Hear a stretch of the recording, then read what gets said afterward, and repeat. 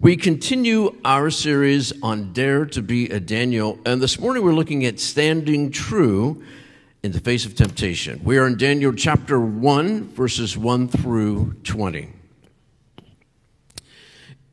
In the third year of the reign of Jehoiakim, king of Judah, Nebuchadnezzar, king of Babylon, came to Jerusalem and besieged it. And the Lord delivered Jehoiakim, king of Judah, into his hand, along with some of the articles from the temple of God. These he carried off to the temple of his God in Babylonia and put in the treasure house of his God. Then the king ordered Ashpenaz, chief of the court officials, to bring in some of the Israelites from the royal family and nobility, young men without any physical defect, handsome, showing aptitude for every kind of learning, well-informed, quick to understand, and qualified to serve in the king's palace. He was to teach them the language and literature of the Babylonians. The king assigned them a daily amount of food and wine from the king's table. They were to be trained for 3 years, and after that they were to enter the king's service. Among these from the land of Judah were Daniel, Hananiah, Mishael, and Azariah. The chief official gave them new names. To Daniel he gave the name Belshazzar. To Hananiah, Shadrach. To Mishael, Meshach, and to Azariah, Abednego. But Daniel resolved that he would not defile himself with the king's food or with the king's wine that he drank. Therefore he asked the chief of the eunuchs to allow him not to be defiled. And the God gave Daniel favor and compassion in the sight of the chief of the eunuchs. And the chief of the eunuchs said to Daniel, I fear my lord the king, who assigned your food and your drink. For why should he see that you were in worse condition than the youths who are of your own age? So you would endanger my head with the king. Then Daniel said to the steward, whom the chief of the eunuchs had assigned over Daniel, Hananiah, Mishael, and Azariah, test your servants for 10 days. Let us be given vegetables to eat and water to drink. Then let our appearance and appearance of the youths who eat the king's food be observed to you, and deal with your servants according to what you see. So he listened to them in this matter, and tested them for 10 days. And the 10 days it was seen that they were better in appearance and fatter in flesh than all the youths who ate the king's food. So the steward took away their food and the wine they were to drink, and gave them the vegetables. As for these youth, God gave them learning and skill in all the literature and wisdom. And Daniel had understanding in all visions and dreams. At the end of the time, when the king had commanded what should be brought in, the chief of the eunuchs brought them before Nebuchadnezzar.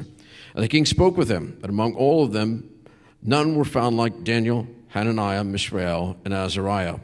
Therefore they stood before the king, and in every matter of wisdom and understanding about which the king inquired of them, he found them 10 times better than all the musicians and enchanters that were in all of his kingdom.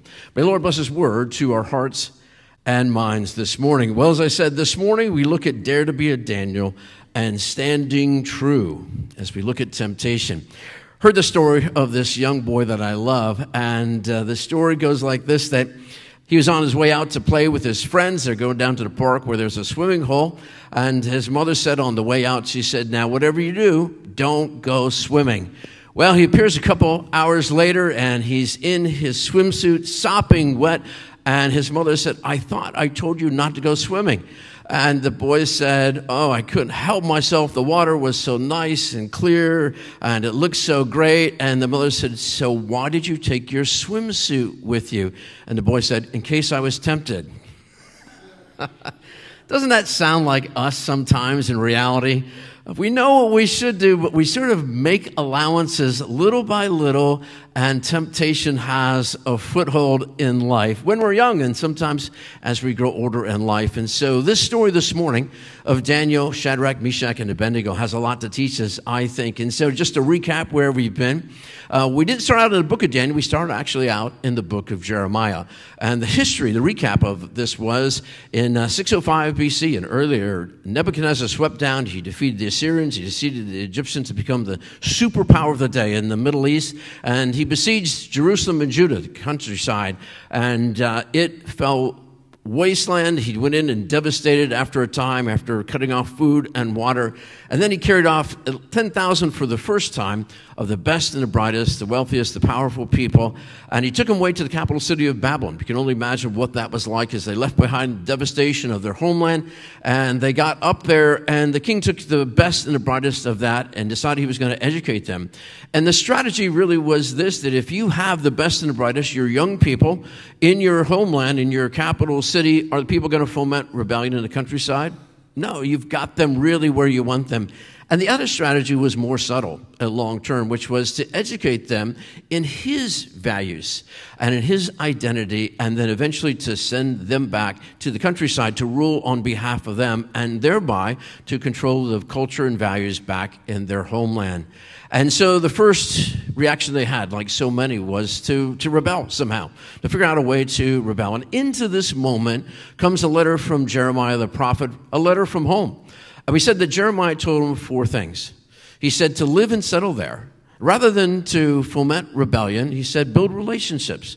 Don't stir up rebellion, build relationships. But he said the second thing was so important, to keep strong values. And by keeping your strong values, you can be salt and light in the people around you. And then he said to be a blessing, which was very radical. To seek the shalom, the peace and the prosperity of the people you're with.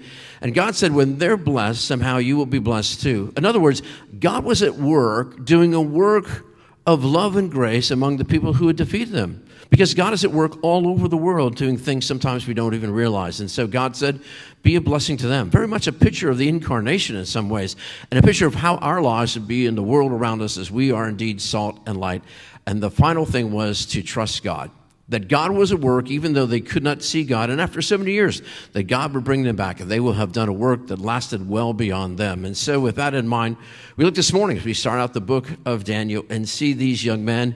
And the focus is on these 4 young men, but also there are other people. But these are sort of the stars in some sense. And so in this moment, the first thing we see is they brought them in. And can you imagine the gates? We still have part of the gates for the city of Babylon. They were spectacular. I mean, the Hanging Gardens of Nebuchadnezzar, one of the 7 wonders of the ancient world. And you can imagine how amazing that was, coming from the Judean countryside into this amazing city with all these kinds of architecture and all these wonders of engineering.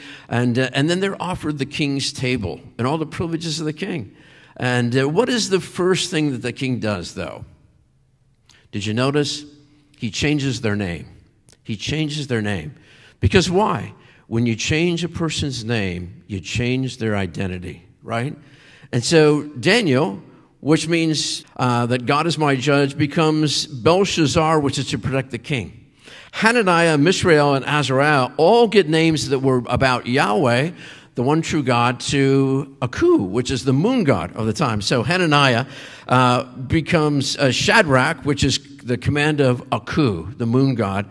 Mishael becomes who is like God to Meshach, which is who is like Aku is. Must be some kind of a song from the day. It's got a lot of beat to it.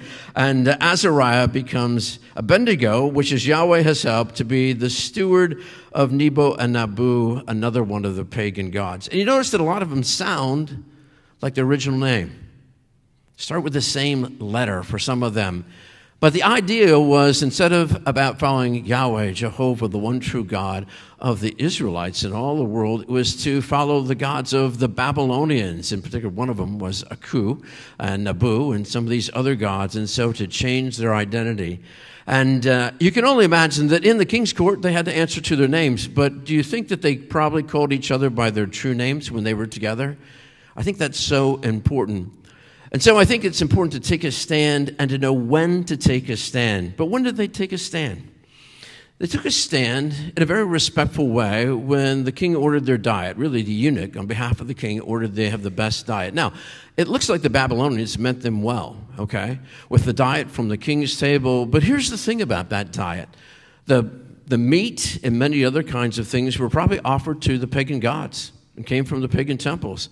And so what did they do? They said, we really want to have just this vegetarian diet, right? And many times in the Old Testament, there's some Nazirite vows that sort of reflect that. We don't know that that was the case with them. But what they want to do for religious purity was to stay away from the pagan kinds of food and to have the food that they knew would be good and healthy. And so they go to the eunuch. And the eunuch says, in charge of all this, listen, guys, my head is on the line, okay? It doesn't matter to me really what you eat, other than the king could cut off my head if I'm found out doing this. And Daniel very respectfully does what? He trusts God in that moment. He says, listen, for 10 days, let us have the diet that we have. That's not about your pagan gods. That's vegetables and water. and you have everyone else. So the four of us will have this. And then after 10 days, bring us in and compare how we look and how we think. And the eunuch says, okay. And so they're given that opportunity. And so they have their diet. They come in after 10 days. And the person in charge says, wow, these young men are stronger, fitter, wiser than all the other people in the land. You can go ahead and have your diet. And I think for us, that lesson is to be able to take a stand, but we need to choose our battles wisely. And so that's the first thing. And we have to be very careful about the names the world wants to call us in some way, shape, or form, because names find our identity. And where do you find your identity this morning? For these young men, it was in God, and they knew how to live that out. The second thing is to be able to take a stand together. And you notice all of us need other people around us, right? We always talk about what do parents say? Pick your friends wisely. One of the first things that I always ask Savannah when she's going out Friday night or whatever, I said, what are you doing? And then who are you going with, right? Because I know, and she does a great job of choosing friends wisely, but who we're with determines what we do so often. Who we're with determines what we do so often. It's so important for all of us, particularly for young people, to have the right friends that reinforce our values, that we can stand together, right? And so they were able to do this in a way that they probably couldn't have done alone. Maybe they prayed at night. We know that they recited Hebrew scripture. And in that way, it just reinforced their values in a tremendous, tremendous way. Who was in your Bible study, in your Sunday school group that you pray together and share together? And of course, we worship together, that reinforces your values and helps you to stand together. And then the final thing is to stand strong, which I think is so important. And so in this moment, for a lot of us, what would we think? We would say, this seems like a minor detail, isn't it? I mean, it's diet, right? They already changed our name. They're calling us by this, but we call each other by this name. It's just a matter of diet. But here's the thing, I think, friends. Many times it's the small trials that define and strengthen us for the bigger battles. I'm going to say that again. Many times, it's those small trials and tests that define us for the bigger battle down the road. These young men had some big battles to come, as you may well know, and we will find out, as they faced the fiery furnace, the lion's den, and things like that. But God was building their strength in these small moments, in these small tests, that they would be true and stay true in the bigger battles that were coming. Many times people have said, we live in a culture in which we say it's those big decisions, those big moments in life that define us. Well, really and truly, they may define us for the people around you, but the small decisions that you make in life make it so that your character is defined so that when the big decisions come, you're either going to make the right decision or you're not. How are you doing about defining your character in those small tests, those trials of life, those little ones that will define you for the bigger battles to come? God is working in your life in these moments that when you face those big battles in life, you'll be ready to stand true. Isn't that all true in all life, whether we're working out or whether you're training for battle? You talk about soldiers and they do these small things along the way. And sailors, the same thing, these small things along the way so that when they face the battles, they know exactly what to do. It's a reflex to them to do the right thing. How are we doing about standing strong in all the battles of life? These young men have been through devastation in all their lives. And it would have been easy just to say, we'll eat whatever you put in front of us. But instead, they're willing to say, this is a small moment in life. We're going to light a candle in the night. We're going to stand true. We're not going to do it in a way that is an affront. They're very respectful in that moment, weren't they? They said, listen, this is our beliefs. These are our values. This is our identity. Let us live this out and then see if our God isn't true. Notice that that's a little testimony that's shining a light into this person's life that is amazing. Amazing, isn't it? I love this scripture from Corinthians that was read early. And it says, God is faithful. He will not let you be tempted beyond what you can bear. But when you are tempted, he will also provide a way out so you can stand up under it. And what is it in that moment that helps us to just pause so that we can see the way out. Because sometimes we're in panic and we're in frustration. Well, maybe we can say a prayer. We can claim the scripture that in that moment we can stand true. Someone once said, and I think it's really good, that there's 3 different attitudes that Christians can have in the world today, and you see them. And the first one is one of isolation, is that you're just going to stay away from the world. And there's some good people that do that. The Amish are some of those kinds of folks. There's other kind of people go away in a monastery. And so you have this isolation, and you're going to stand true because you're just with your people, right? And then the attitude of assimilation, which means because you're there, you just begin to take on all the culture and values around us, right? We're no longer salt and light. But the attitude that we should have is insulation, okay? So not isolation, not assimilation, but insulation, which means that we have a buffer between us and the culture around us that allows us to stand true. But I think that buffer is God's word, and that buffer is prayer. That buffer is our opportunity to worship Sunday morning and to fellowship with other believers, to stand together in Bible studies, and to stand true for all that we do. And music, I think, helps us do that too.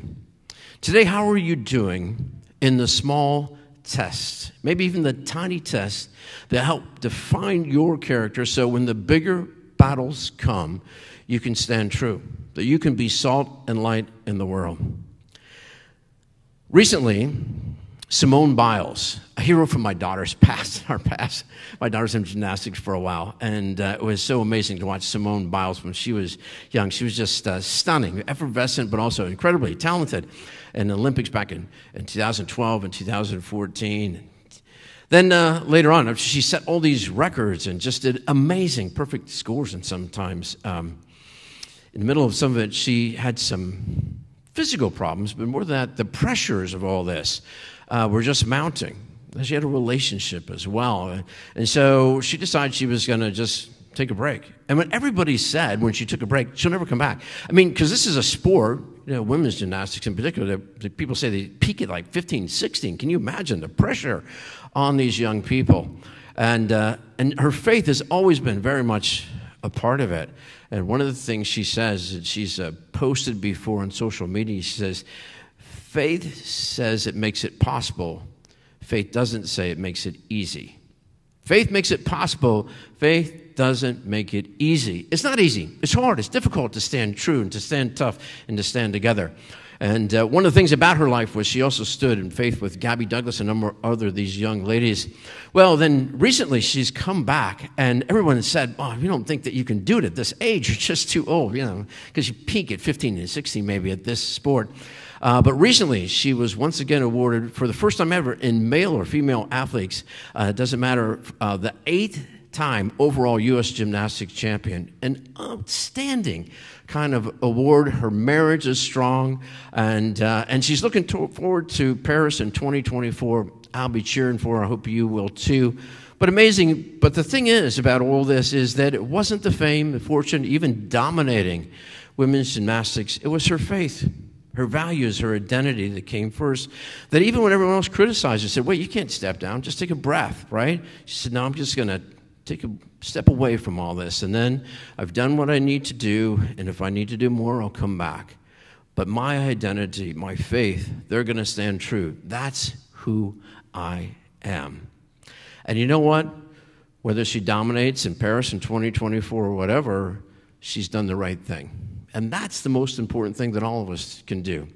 We learn in the small moments from the book of Daniel, right at the very start, as they're in this moment where they could have just said, "It doesn't matter. This doesn't matter. This isn't going to define me." That instead they took that moment and they didn't falter. They took a stand for what was right in the small moments, and then down the road we'll see that in the bigger battles they stood true as well. I challenge each and every one of us to be salt and light in our world. But so many times our character is defined in these small moments of life. And listen, pick your friends wisely so that they can reinforce that and you can reinforce that as well. Will you join me in prayer? Lord, as we look at this amazing story of Daniel, Shadrach, Meshach, and Abednego, we are amazed at their life of faith, even in these opening moments of this book. Lord, help us to see their example and to follow their example, even as we follow you, and to know that whatever temptation comes our way, that you'll make us strong in us. You'll give us a way out if we'll just claim your word and pray for the power of your Holy Spirit. And help us to realize that so often that we are defined in the small tests that will make us stronger for the bigger battles down the road. We pray this in your name, and all God's people said, amen.